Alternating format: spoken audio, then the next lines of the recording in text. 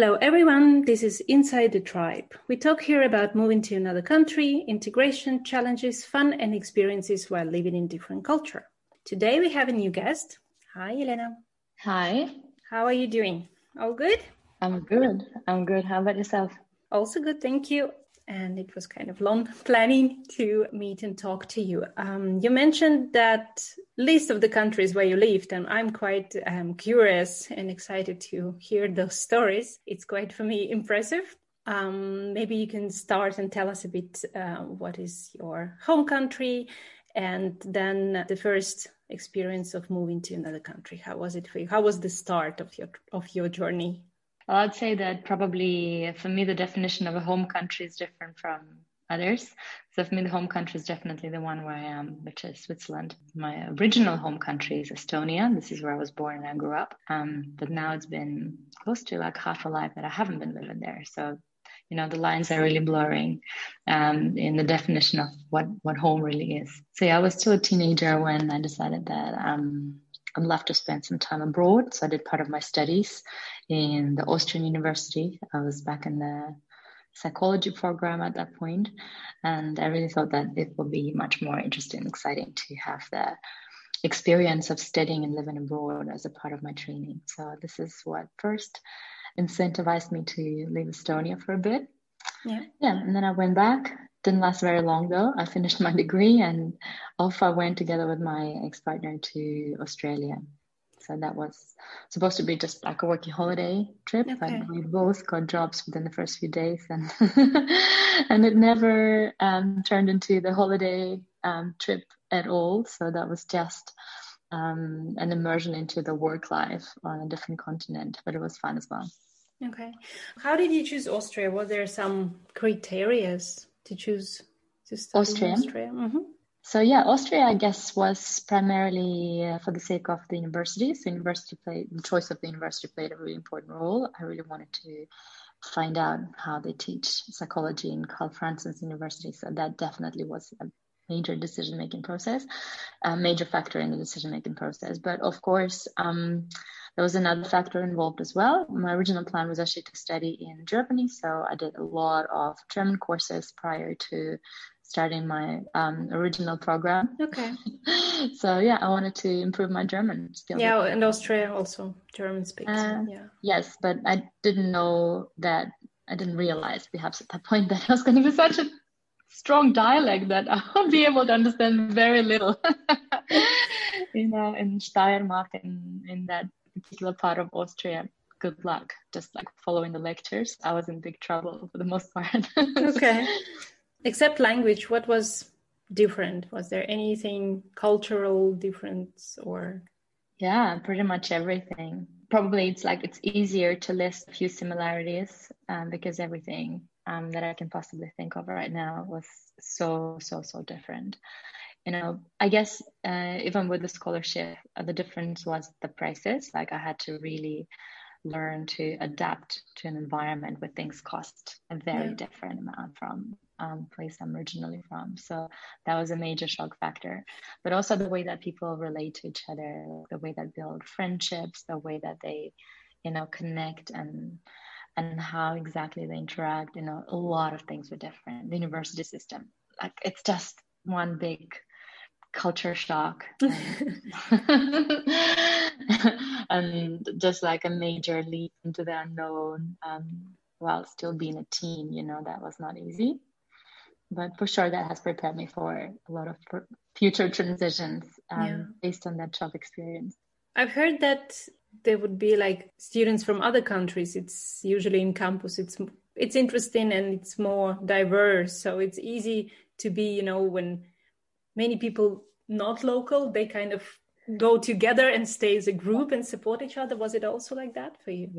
Yes. And actually one of the things that I realized very early on living in Austria specifically is that the locals were not so eager to embrace their international friends. They actually used to hang out more with other Austrians. Mm-hmm. So it was actually like a wall that you couldn't really break into well, like this is how I felt anyway. So they had a very well-protected community of Austrian students, and they wouldn't really mix so much with internationals. So that was really a surprise, because that was not the case in my home university at all. We were curious about the foreigners. We were actually like more excited to have foreigner friends than fellow Estonians, but it was the other way around where I was in Graz. And so, yeah, I ended up hanging out most of the time with international community of exchange students. Yeah. How was then Australia after Austria? Australia was like another level of culture shock. Okay, so it's like developing another step of, okay. Yeah, that took more courage for sure, because first of all, you're moving so much further away from your family. Like, it was kind of, I did that in increments. So from Austria, like if the worst came to the worst, I could still crawl back. Or walk. Yeah, exactly. Australia was another level of culture challenge, because it's just so far away. Living there, you just realize it's a little bit like living on the moon. Like you can't just, book a flight and go back home, especially as a young adult. It's so expensive. It's such a big commitment in terms of the time. Yeah. If you want to see a family, then most probably you won't have any other holiday that year, because you'll have to like really batch the time to be able to make the flight worth it. The minimum of 24 hours once. Yeah, it's not a weekend trip, right? It's not going to be a weekend trip, not even a week trip. It's probably going to be like closer to 3-4 weeks, so that it's worth getting over the jet lag. The first 2 weeks you sleep during the day and you're completely fresh during the night. Yeah. So like that was, the distance was much more major than I realized. But yeah, of course, like other things also came into play living in Australia. Yeah, I've never been to Australia. What scares me about being there is all these spiders, huge ones, and snails when they show these shows when people leave the boots outside falling and then you need to really check each boot if someone leaves there after night or something. I don't know. 100% true. And unfortunately, I didn't have those people in my life like you do who told me about that. So I had to learn the hard way, stepping into the creepy crawlies. Really? You had such cases? Yeah, even living in a very civilized area of the city, you get so many visitors. Yeah, the worst was probably when I had a deadly spider next to my bedside once. That was probably one of the closest I came to. How did it ended up? Well, first of all, obviously, like we got really shocked to discover that, and I just finished, like literally a few days before that discovery, I just finished my first aid course, and I had like a picture of that particular spider on my fridge. You prepared? Like, I'm pretty sure it's the one. I'm pretty sure it's the funnel web spider, and I'm pretty sure that's the female because it's really large, and that's the one who's deadly. That can pretty much kill you within 15 minutes with its venom. So you don't have a lot of time to get to the hospital to have yourself rescued. So when we found this creature, we both freaked out, like me and my former partner that I lived together with. So we're like, what are we going to do? Are we going to call the fire brigade? And that was like on the 6th floor of an apartment block in the city, Yeah, it was close to the park, but you still don't see this kind of things happening when you live in the city. So that was pretty scary.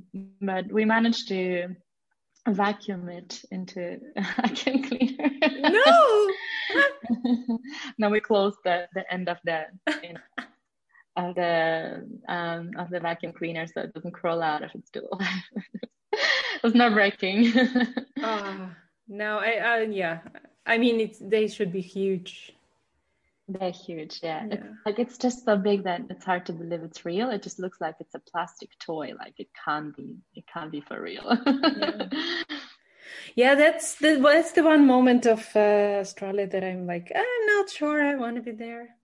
Yeah. Except special creatures living there. How would you say the people with communication and welcoming people, or generally like communication with people from abroad, how is it there? How was it for you? That was interesting.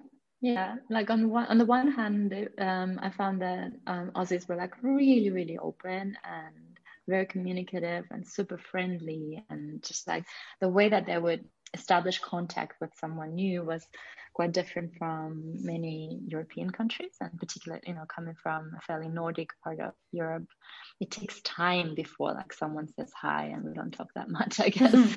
pictures. But in Australia, it was like, whoa, like so many people just, just start talking to you, a little bit like the States, they start talking to you. They ask you a lot of questions, it's so easy to establish new contacts. But then, the tricky part was that often after that initial contact was established and you start to communicate with that person, you start to kind of feel like you maybe are becoming friends after a while. I found it really difficult to get past that like superficial level of acquaintance, and to really talk about deeper things or like really personal things, because like it seems like for many Australians that was almost like a little bit intimidating, get really close as friends. Like they would try to keep a more superficial level of friendship. Yeah. So the first level is kind of easy to go in, and then there is a stop. Yeah. So that was kind of, the exact opposite of what I grew up with, where the initial contact would be, would take forever to happen. But when you really start building a connection of friendship with someone, you don't have that glass ceiling. You don't have that end point past which you can't move. Like you just deepen and deepen and deepen that friendship that you have, and it has no end. It can just evolve and blossom into something beautiful. Whereas in Australia, I found that only happened with fellow Europeans, but not so much with Australians. Yeah, I think we have more or less the same cultural backgrounds with this point, because Russians are also the same. They proceed sometimes cold and not smiling and whatever, but it's exactly the first point which you need to go through, and then it's once you build a friend, I think with a Russian, with North European, with Scandinavian for that matter, it's usually like a friend for life, but it does take time, and it doesn't happen overnight. Like those friendships really sometimes take many years to build. You can continue to deepen that over the years, over the decades, and I found that some of my Australian friendships withered when I was no longer there, or like when I was no longer like, putting all my effort into developing those friendships. Like a few stayed, but most of them did not stand the test of time. But also, if we move, it's kind of hard to make that on a distance also, because everybody are so in this whirlpool of everyday life and troubles, problems, whatever. Yeah. So it's hard to stay close when you're far away. Yeah. It takes energy and takes effort from both sides, I guess. It's not a one-way street. I'm also curious to hear about Denmark, because I think generally, I don't meet a lot of people who live there or live still. So I would be really curious to hear how was going in there and starting building life there. Yeah. And what's the cultural difference of the Denmark? Mm-hmm. Well, first of all, I really felt like I did build a life there. It was not just in and out. And that's probably just like one of two countries, at Switzerland and Denmark. That's the two countries where I really feel like I put my all into building a life there, creating a life there. And in the beginning, that was not the plan. I was only supposed to be there for 6 months, but with the end of my relationship in Australia, I decided that it was not my intention to go back, and I really wanted to stay in Denmark longer and explore what that. Why Denmark then? Originally, that was a place where I wanted to study, so I studied there. It was planned to be for the first 6 months, but I ended up studying there for a year. Okay. I do music as well, so that was the place where I always wanted to go to study the vocal technique and then other aspects of music.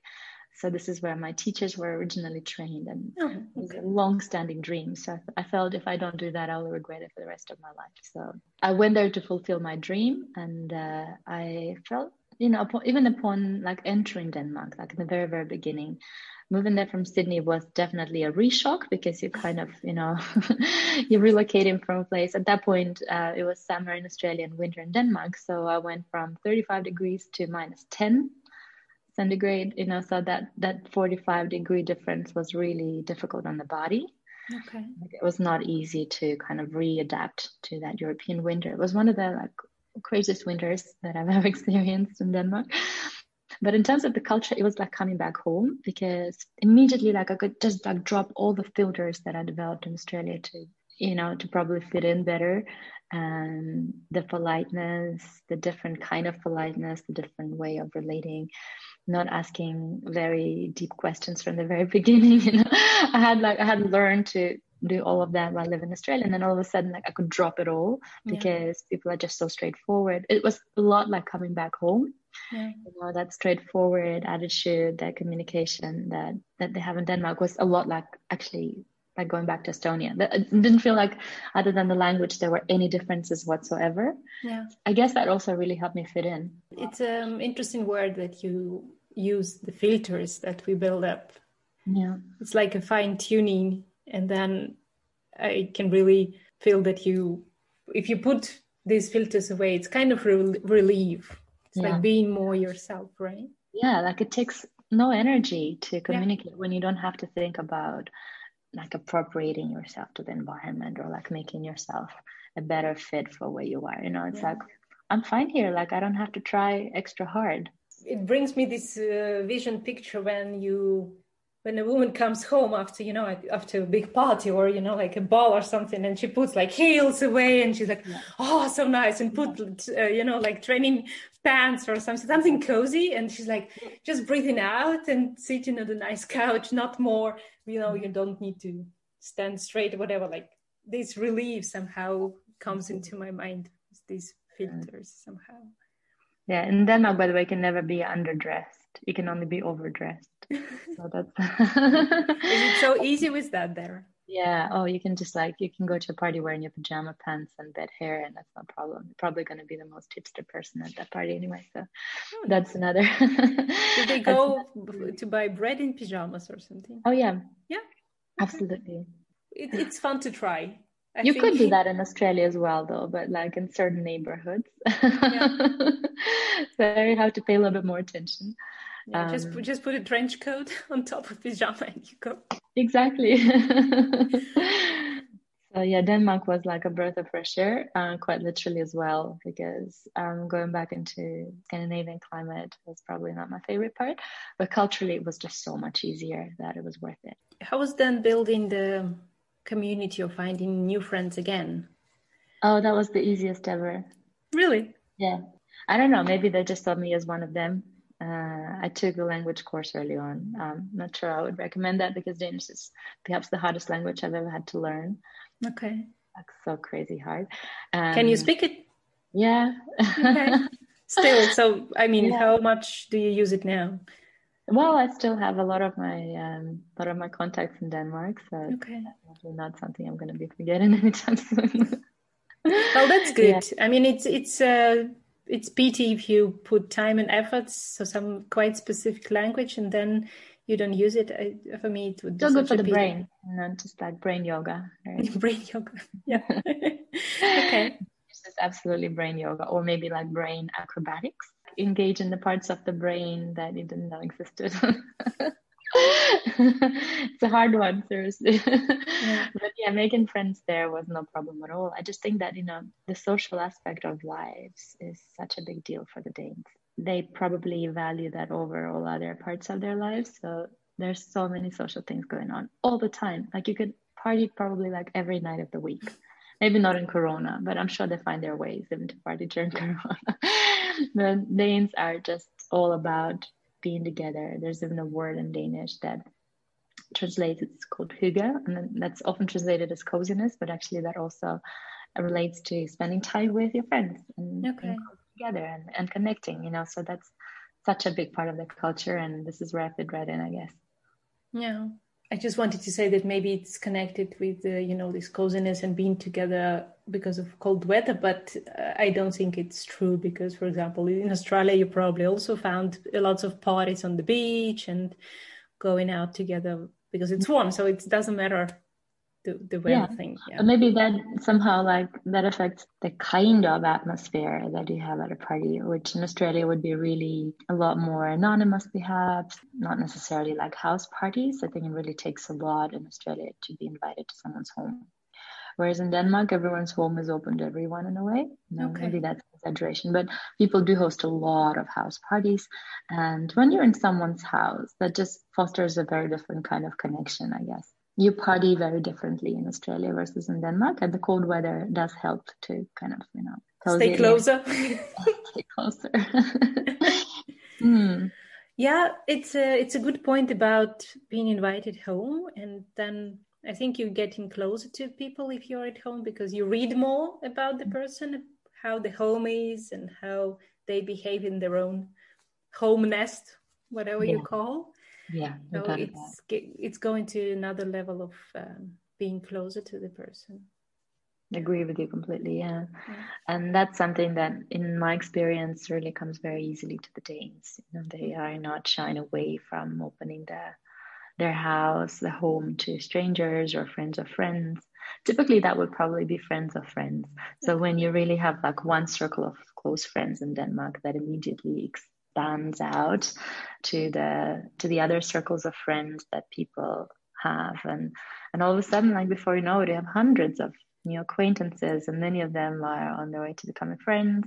It's like So spider nets yeah, growing, right? Yeah. exactly. So yeah, that was an incredible experience, you know, of having so many new people in my life within literally just like the first year, and then it just grows from there Yeah. and deepens from there.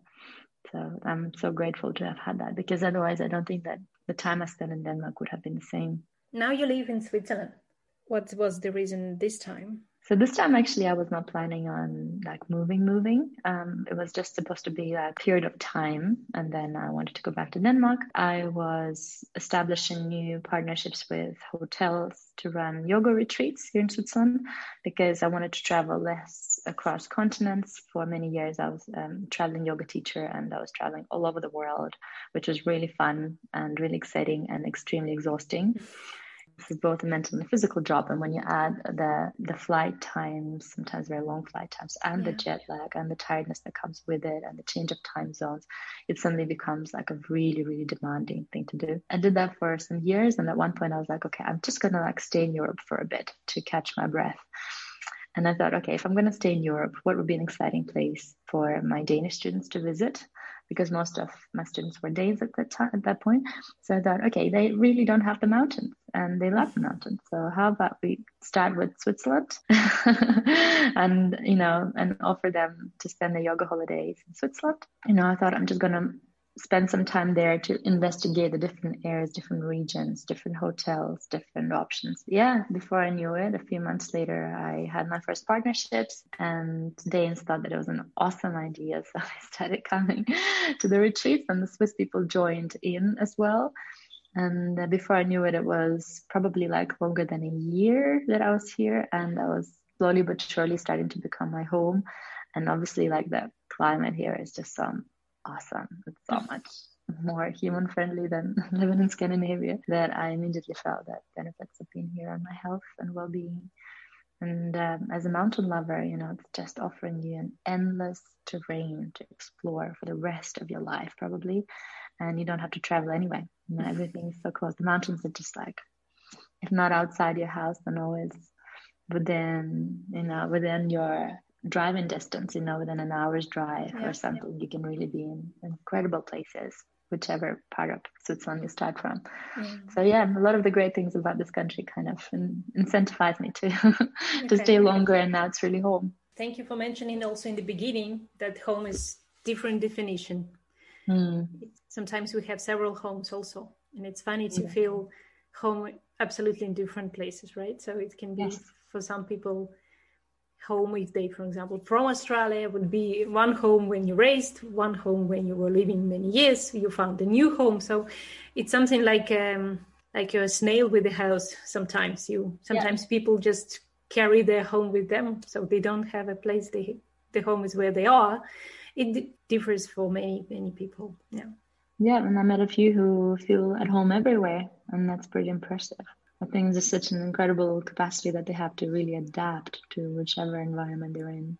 Yeah. Was there also a cultural difference after Denmark when you came to Switzerland? Oh, yeah, like big time. Can you tell about this more? So probably, like, Danes are one of the most informal kind of people that I've ever met. Like, the formal is not it's not a value. Like, being formal is not something that anyone would salute, being formal is just like, okay, now how about you now get down to earth and you talk to me like I'm your equal. Like, this will be a typical response of a Dane if you are trying to be too formal for their taste. Okay. Whereas here in Switzerland, being formal is something that you encounter every step of your way. You know, the officials are extremely formal, the normal people are extremely formal, and until they have a reason not to be formal with you, unless they really see that it's becoming some sort of a friendship or relationship and they can drop the formal hat. But the formality is such a big deal here. You know, people call you by the last name, which would never happen in Denmark. You know? Yeah. Even if you like go to a doctor's office, people would not call you by your last name. They would just call you by the first name, you know. And there's so many like little things again, you know, that just bring that formal aspect into your life, you know, that amount of paperwork, you know, that that moving to Switzerland is associated with, or like living here is associated with. It's insane. So yeah, I think that, you know, for me, it really took some time to be okay with that like formal side of communicating, of building life here, and that's not something that probably comes very naturally to me. Yeah, I still remember after being married. And they started to me like, Frau Bergman. Huh? I really almost jumped every time they were telling me, Frau Bergman. You're like, what? Who? Several times my husband was also like, hey, my mom is not there, you know, like, because I took his name. So when they would call me Frau Bergman, he thought that like, for him, it's automatically, it's his mom's, like how they called his mom. So yeah, but it really felt that it's getting to another level when they tell you this. It's really like very formal, very polite. They put in somehow a person on another level when they talk like this. Exactly. Sometimes it feels nice sometimes, you know, when especially you have sometimes different in the bureaucratic world, like in Russia, when sometimes people in some institutions, they feel they higher somehow than you on the level just because they work there. And so sometimes to be formal and have this attitude, it's also quite pleasant thing. Yeah. I think that they come from a place where they just want to be polite and respectful. Yeah. So I'm pretty sure that, you know, there's the best intentions behind that. It's just something that maybe was not a part of the culture that I was used to living here. Yeah. I also want to appreciate certain aspects of that formality, but I do feel more relaxed when it's not there. Yeah. But it's a nice moment that you mentioned. This one, we didn't go deep yet about Switzerland while recording episodes. It's a nice one to also mention. As you left Estonia quite an early age and traveled so much, how do you identify yourself? What is your identity? Who are you? From where are you? Yeah, it's a very difficult question because I really don't know. Even growing up in Estonia, I feel like all of us have such a mixed heritage. You know, so many people are bilingual.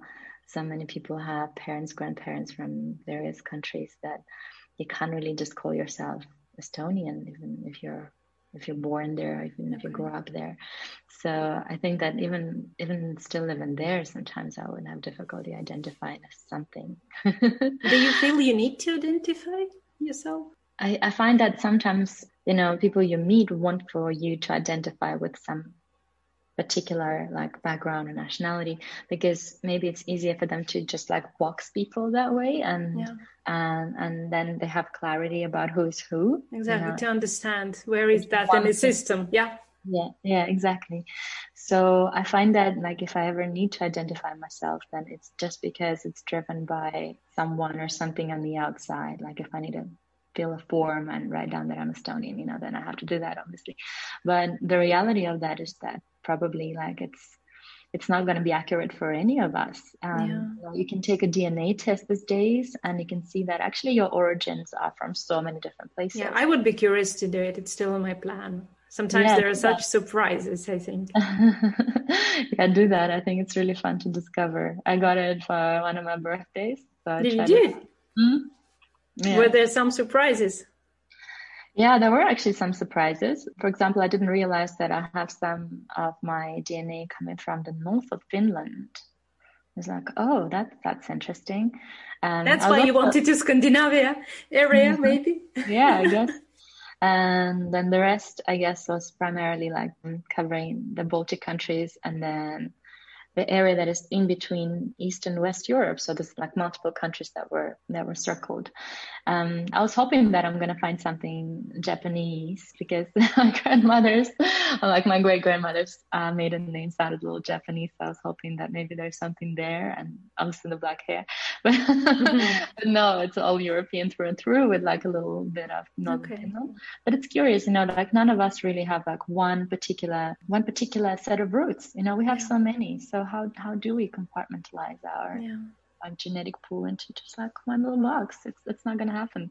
Exactly. And therefore I think that it's never going to be accurate, and it's never really going to be true, because even like looking back 1 to 3 generations, it's like inevitably going to be a mix of different things. It can't just be like one thing through and through. I think we're much more complex than we think. Well, we give ourselves credit for.